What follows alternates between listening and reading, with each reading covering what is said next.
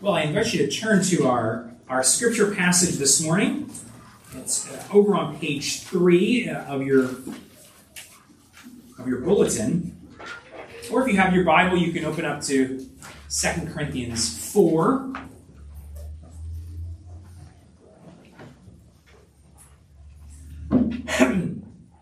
We've been studying through 2 Corinthians this year, and we're in a section where Paul is describing the various aspects of his ministry as an apostle, as a preacher of the good news. And he comes to continue that theme, getting into chapter 4, and that's where we'll pick up reading the first 7 verses. So let's listen to God's word together. Therefore, having this ministry by the mercy of God, we do not lose heart. But we have renounced disgraceful and underhanded ways. We refuse to practice cunning or tamper with God's word, but by the open statement of the truth, we would commend ourselves to everyone's conscience in the sight of God. Even if our gospel is veiled, it is veiled to those who are perishing. In their case, the God of this world has blinded the minds of unbelievers to keep them from seeing the light of the gospel of the glory of Christ, who is the image of God. For what we proclaim is not ourselves, but Jesus Christ as Lord, with ourselves as your servants for Jesus' sake. For God, who said, "Let light shine out of darkness," has shone in our hearts to give the light of the knowledge of the glory of God in the face of Jesus Christ. But we have this treasure in jars of clay to show that the surpassing power belongs to God and not to us. Let's pray for God's word. Lord, we pray that you would shine the light of your word and show us the glory of the Lord Jesus and his salvation, even this morning. We pray in Jesus' name. Amen.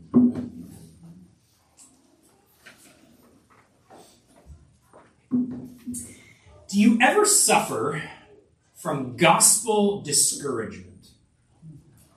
Gospel discouragement. You think about the places where you want to see the good news of Jesus take hold, transform. You pray for it. You hope for it. You even try to work for it, but you're not seeing the kind of change that you want, you pray for. And you get discouraged. Gospel discouragement. Maybe it comes because you kind of look around at the world around, and you see things that just look dark, maybe even darker and darker, and so many, it seems, rejecting the name of Jesus, and you feel discouraged. It's hard to see the light shining. Or maybe it's closer to home. Maybe it's specific people that you love, beloved friends or family members, and you want the gospel to really take hold in their lives, but you're not seeing it like you're praying for, and you're tempted to get discouraged. Maybe you're discouraged with yourself. If you're honest with yourself, there's still sin deep within, and it's still making a mess in your life, and you want the gospel to root that sin out and transform your own heart, but it's not going as fast as you want it to. And you're tempted to get discouraged. Gospel discouragement. But then we get to our passage, and Paul opens up by saying, we do not lose heart. We do not lose heart. In fact, Paul actually comes to the end of chapter 4 of 2 Corinthians, and he says the same thing. So we do not lose heart. It's like bookends on the passage. It's like the frame on the passage. We do not lose heart. Okay, Paul, how can that be? Teach us, show us. I mean, you would think about Paul, of all people, you might think might get discouraged from time to time. It would be Paul, right? Here he is with this great task of taking the gospel into the into the known world, and yet we know about his life and know that he faces opposition at every turn. You might remember earlier in the book, he told us about a time in Asia when the persecution was so severe that he despaired of life, he said. Even when Paul gets to places where there's a bit of success, like the Corinthian Christians. This is one of his success stories, people turning to Christ, and yet here he is, this church that he's spent more time investing in and writing to and visiting than almost any other church, and yet they're struggling so much, struggling with sin, rejecting him, and struggling to know whether he's really the guy. You think certainly Paul is a guy who's got to get discouraged by the gospel, and yet he really not only states but highlights, we do not lose heart. Okay, Paul? Tell us, because we're tempted. Show us, how is it that we don't have to lose heart? And we're going to work our way through the passage and see three different aspects coming to the surface and try to connect them back to not losing heart. You see them listed there in your bulletin. So first, remember it's a be mercied ministry. Be mercied. Ever heard that word before?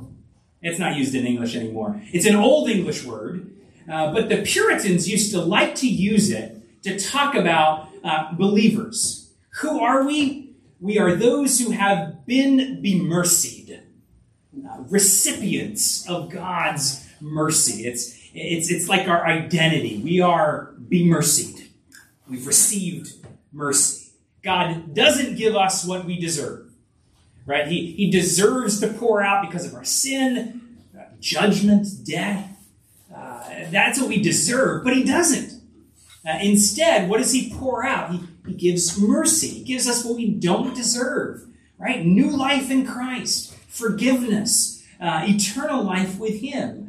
Mercy. So who are we? We are those who are bemercied. It's our identity. It's what we've received. Paul uses that language to talk about himself. In 1 Timothy 1, he talks about his salvation. And he says, though I formerly was a blasphemer, a persecutor, a violent man, but I have received mercy. Who am I? This is what I deserve, but I didn't get it because of all that sin. Instead, I got mercy. I'm bemercied.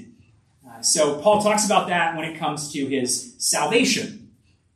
But now you get to 2 Corinthians 4, and Paul uses that same language of receiving mercy and says that not only applies to my salvation, it also applies to my gospel service. That salvation is a mercy, but also service is a mercy. Do you see it there in verse 1? Therefore, having this ministry by the mercy of God. So think about Paul's job as an apostle. He certainly wasn't the most qualified guy for the job, was he? There wasn't this extensive interview process where at the end of it all, Paul's resume kind of rose to the top and God was like, oh, now this is the most qualified guy. Because after all, what's on Paul's resume? We just read it. Paul's resume, blasphemer, persecutor, violent man, right? Not exactly the most qualified guy for the job. That's not why he's called to serve. That's not the basis on which he serves. It's not based on merit. Paul says it's based on mercy. Mercy. You can start to see why God might do it this way, what he might be up to. It's just like in salvation, right? Service is just like salvation. God gets all the glory when it's all mercy, right? No one's going to say, if you see fruit coming from Paul's ministry, from Paul's gospel service, no one's going to say, I know why. It's because Paul was the right guy for the job.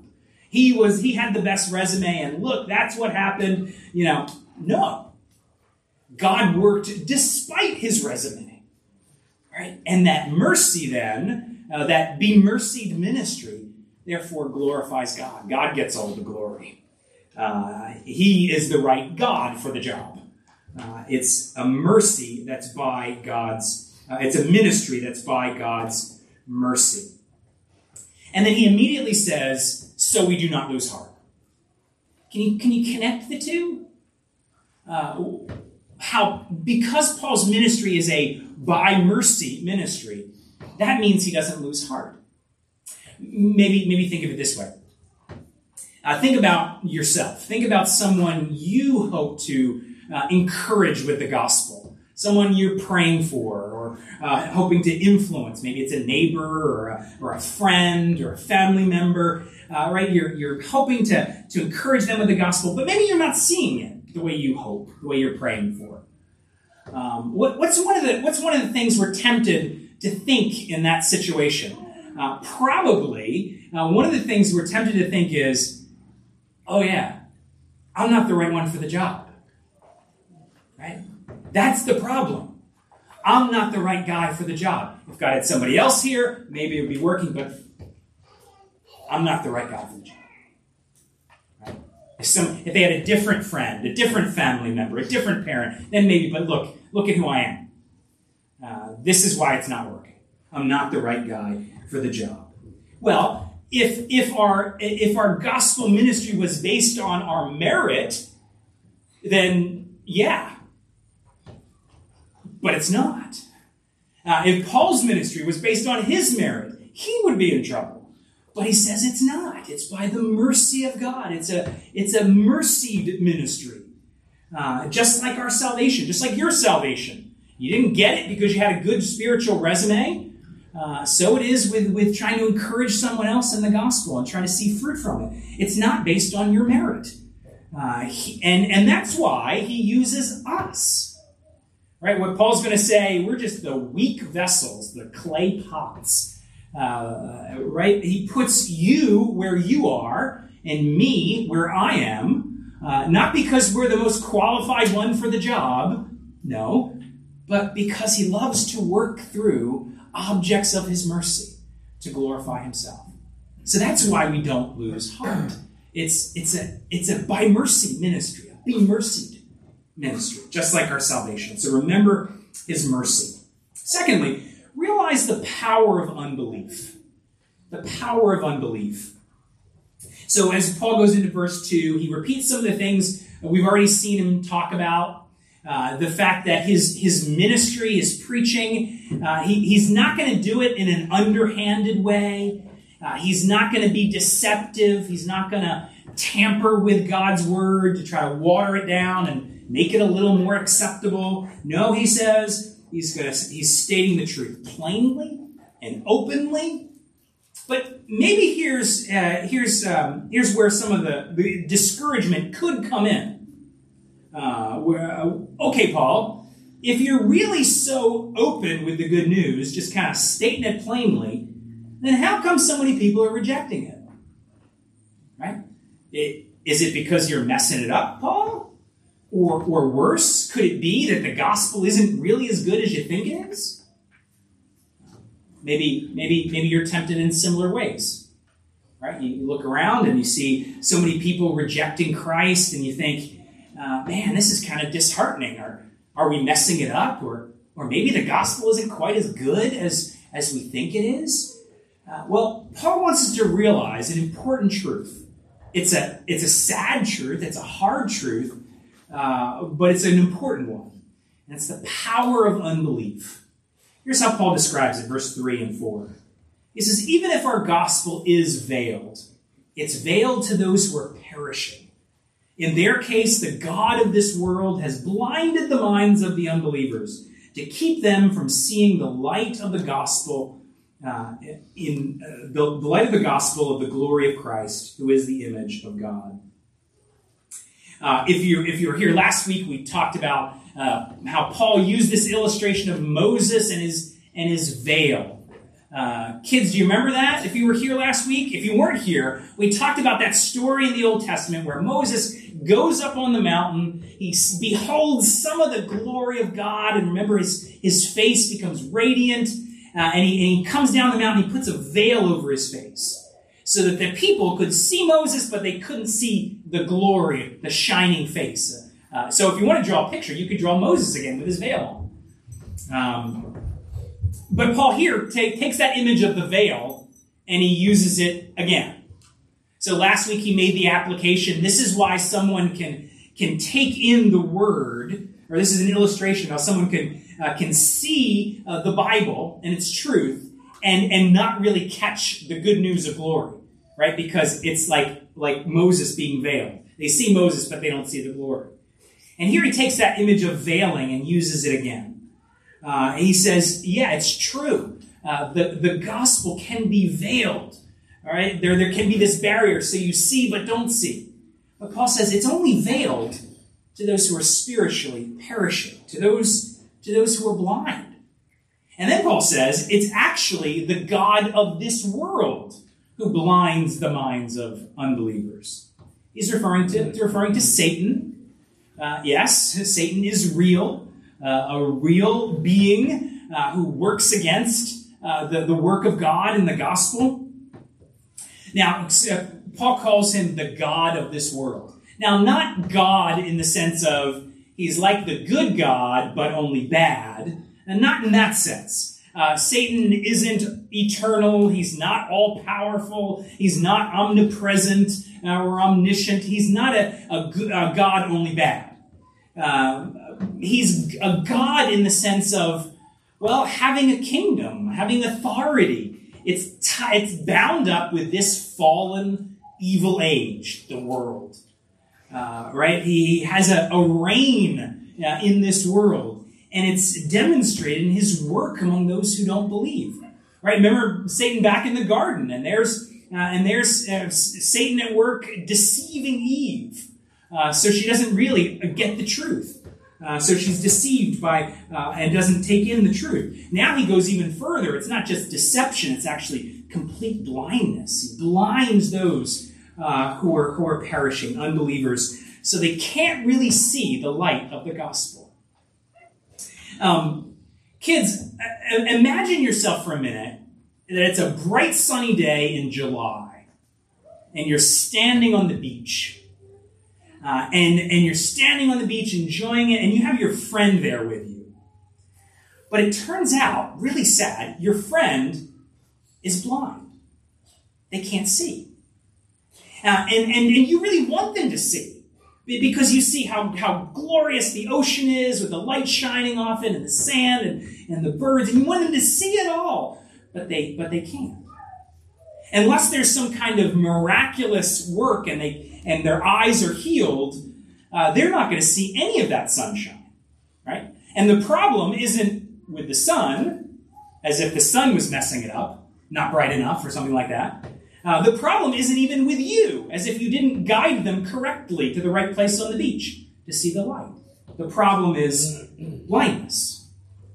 Now, Paul's going to highlight in a minute how this really shows us how glorious it is, the work of salvation, in completely remaking us. We'll get to that in a minute. But for now, it's this really important reminder of the power of unbelief and the spiritual darkness behind it. Right? It's not the very happiest of news, but it really is important.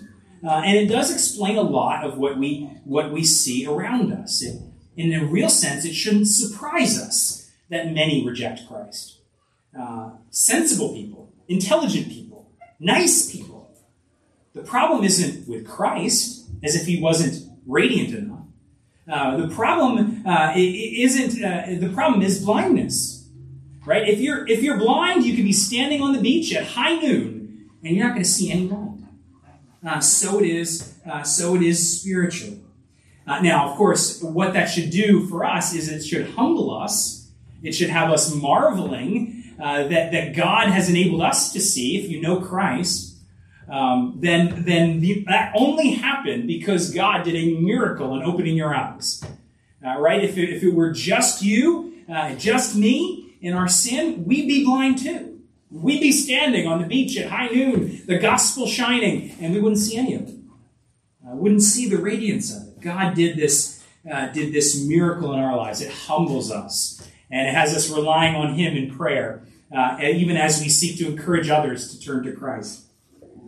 It reminds us why Paul really emphasizes in verse 2 that we can't be sneaky with the gospel, right? Water it down, make it a little more palatable, right? Marketing isn't the problem, right? Just like there's no need to market the sun. Okay, we'll try something a little different. The sun's not working, to your blind friend. The sun isn't working. Let's try a flashlight. Will that work? Right? That's not the problem. And that's why Paul is saying we don't like tamper, water down, be sneaky with the good news, because that's not the problem. The power of unbelief and spiritual darkness has us relying upon the Lord and humble for the work he does in us. Third, point to Christ, not to self. So here we're taking in verse 5. For what we proclaim is not ourselves, but Jesus Christ as Lord, and ourselves as your servants for Jesus' sake. What we proclaim is not ourselves, but Jesus Christ as Lord, with ourselves as your servants. It really echoes something we spent a lot of time on a couple weeks ago, that we really can't show how glorious Christ is and make ourselves look wonderful at the same time. But our task is to show the glory of Jesus, and we're just servants. We're just servants. But I want to try to connect it now to that idea of losing heart, and how this really helps us to keep from losing heart. And here's how one commentator puts it. The critical issue is not whether people accept or reject Paul, but how they respond to Christ. The real issue is not how they respond to Paul, but how they respond to Christ. Paul warns us against what you could say as over-personalizing the gospel. Right? Over-personalizing the gospel. Making the work of the gospel more about us than it should be. Right? Because at the end of the day, we're just called to be servants. It's really all about Jesus. We're weak servants. Right, we'll get to that next week more. Verse 7, we're just the clay pots, the treasure within. But it's helpful to see that it's really all about Christ and his glory. And we're just the servants. And that if you over-personalize it, make it too much about you, then you're bound to lose heart. Think about how that could work for Paul. And then we'll get to us. Okay, if Paul makes the gospel more about him, then sooner or later he's going to get discouraged. Because if it's too much about him, then every city that he comes to, every crowd that he preaches to, every church that he writes to, each of those gospel opportunities, if it's too much about him, then each opportunity becomes a referendum on Paul. Right? It's all about him, and that crowd rejects.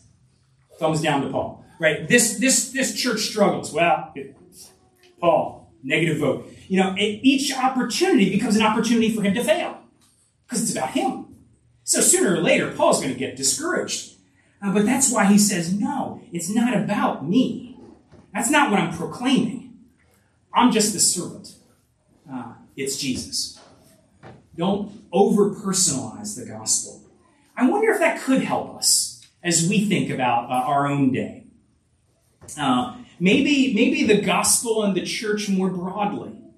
Right? You look around and maybe it seems like a lot of people are rejecting the Lord and rejecting Christ. Maybe you're tempted to lose heart. Maybe the church is tempted to lose heart. Or even worse, the church is tempted to look at each other and blame one another. Right? I know why things aren't working. It's those Christians over there. They're doing it wrong. Oh, no. But those Christians over there are saying, no, it's you, and you guys are doing it wrong. Right? Well, could that be that we're over-personalizing the gospel? That as opposed to just saying, okay, we're servants, sure, we can talk about how to be good servants, but it's really all about Jesus, not a referendum on us. It's all about Jesus. How do we be better servants, Lord? Could that also help us as those who help to encourage individuals? It makes me think of Christian parents. One of the hardest thing, for a Christian parent is to see your child struggling spiritually. Right? It's heartbreaking, and there's nothing that makes that easy or fun. But I wonder if part of the difficulty, part of the discouragement can come because we over-personalize the gospel. That we look at our child struggling, and there's a part of us that sees that as a referendum on our life. So their struggle is this big declaration, you're a failure. But we're not preaching ourselves. We're just the servants. And Paul emphasizes we're fragile clay pots at our best.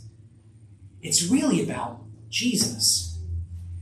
And of course, we encourage one another to how to be the best servants we can. But at the end of the day, we're still servants. We're still clay pots. It's really about proclaiming Jesus. It's really about him and his work. And there's what we highlight. We look to him, and therefore we don't lose heart. Last point, which really highlights the work of the Lord in Christ. Ponder what is washed over you. Ponder what is washed over you. I like that image. It's not mine. I stole it. Pastor Dane Ortland has a commentary on 2 Corinthians, and he uses that phrase to encourage us with this passage. Ponder what is washed over you. Right? If you're a believer in Christ, there's been this tidal wave that's washed over you and completely changed you. Think about that. Think about it. This Jesus, this gospel that we want to proclaim and see others come to know. Do you see how big it is? And Paul's going to describe it. We're diving into verse 6 here. For God, who said, let light shine out of darkness, has shone in our hearts to give the light of the knowledge of the glory of God in the face of Jesus Christ. Paul says, let's think about light. Okay, kids, one more question. One more thing to think about. Kids, do you remember the first thing God ever says in the Bible? The first thing that God ever says in the Bible. You have to go way back. All the way back to Genesis, all the way back to chapter 1. God's making the world. You might remember there's darkness, and God says, let there be light. First thing God says. And what happens? Let there be light, and there is light. Light, exactly. God speaks into the darkness, and the light shines. So Paul says, okay, remember that. Think about that. This is the God we're talking about. The God who speaks, let there be light, and light shines in the darkness. And now he says, the same God does a similarly powerful, glorious, amazing work in changing us. Right? In shining the light of his Son into dark hearts, and light they come alive. Actually, in chapter 5, Paul's going to call that transformation work, he's going to call it new creation. New creation. Yeah, just like the old, let there be light. Now there's a new creation, and it's us. We're a part of it. God shines the light into our lives, right? That we're blind, the darkness of our hearts, and God's let there be light. And he even describes the light more as you continue in the verse. All right, he's caused the light to shine in our hearts to give the light of the knowledge of the glory of God in the face of Jesus Christ. Remember how right in the last chapter, Paul's been talking about Moses and Moses' face and the glory of God. Because there he was up on the mountain, and Moses says, God, show me your glory. And God says, no, I can't show you. If anyone sees my face, you won't live. You'll die. So I'll show you the backside, the tail end of my glory. Here, that's just what Paul's been talking about, that Moses on the mountain. And now he's talking about the light of glory that shines in every believer. And he calls it the glory of God in the face of Jesus.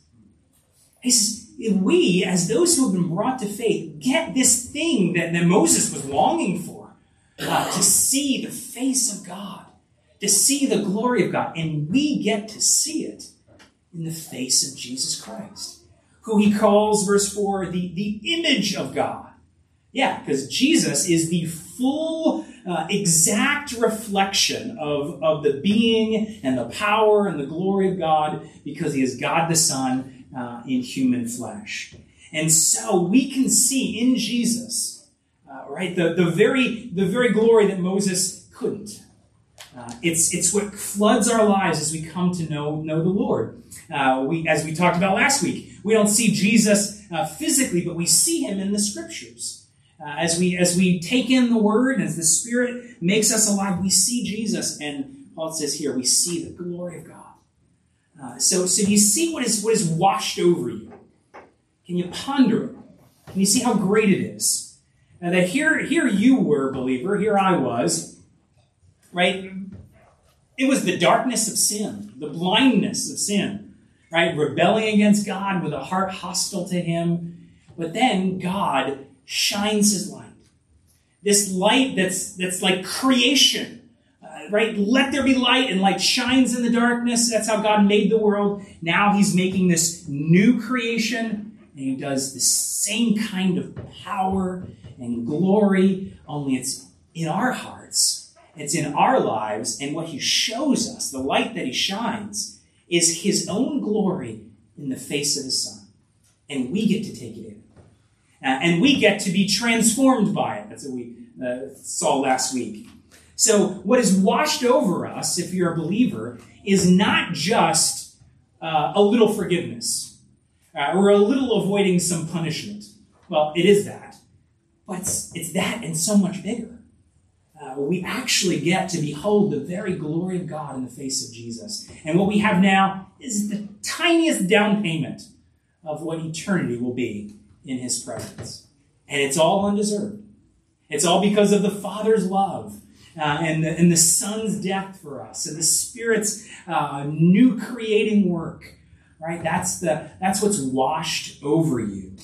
And if you don't know Christ, maybe you've heard about him, but you can't really say you're following him. And this is what he holds out as the free gift. So the call then is to turn to him, to in faith trust in what Jesus has done, and the new life that he alone gives. And this glory is promised. It's free. You can't earn it. You can't deserve it, but he gives it to all who turn to him. Ponder what is washed over you. Meditate on this, and you won't lose heart. Right? You won't lose heart about yourself, because you see the light that's already beginning to shine, and you get God's promise he's not going to stop. It won't make life easy. As we'll see next week, there's still lots of hardship. Paul's going to say, we are afflicted in every way. But then he says, but not crushed. Right? There's where we don't lose heart. He says, yeah, we're perplexed, but not driven to despair. Don't lose heart. It's hard. We're not crushed. We're not despairing. Why? Because this great light has shined, even has shone in our hearts, even the new creation light of Jesus. And we rest in that and find comfort in that. And we get excited about pointing others to that. Not as this duty, but as this joy of, we want others to see this light. Have you seen this, Jesus? And we ask, Lord, even work through me, this weak vessel, to point others to you. Because the salvation is this great, and the glory of God in the face of Jesus is that great. Let's pray. Father, we do ask that you would help us to see more and more this great salvation that you brought about, that you, by your mercy, flooded into our lives. We pray that it would shine forth in us and through us, and Lord, that we would have the privilege of being but your servants, but making much of Jesus, pointing others to him. And that, Lord, your light would shine in our world to your praise and glory, we pray. In Jesus' name, amen.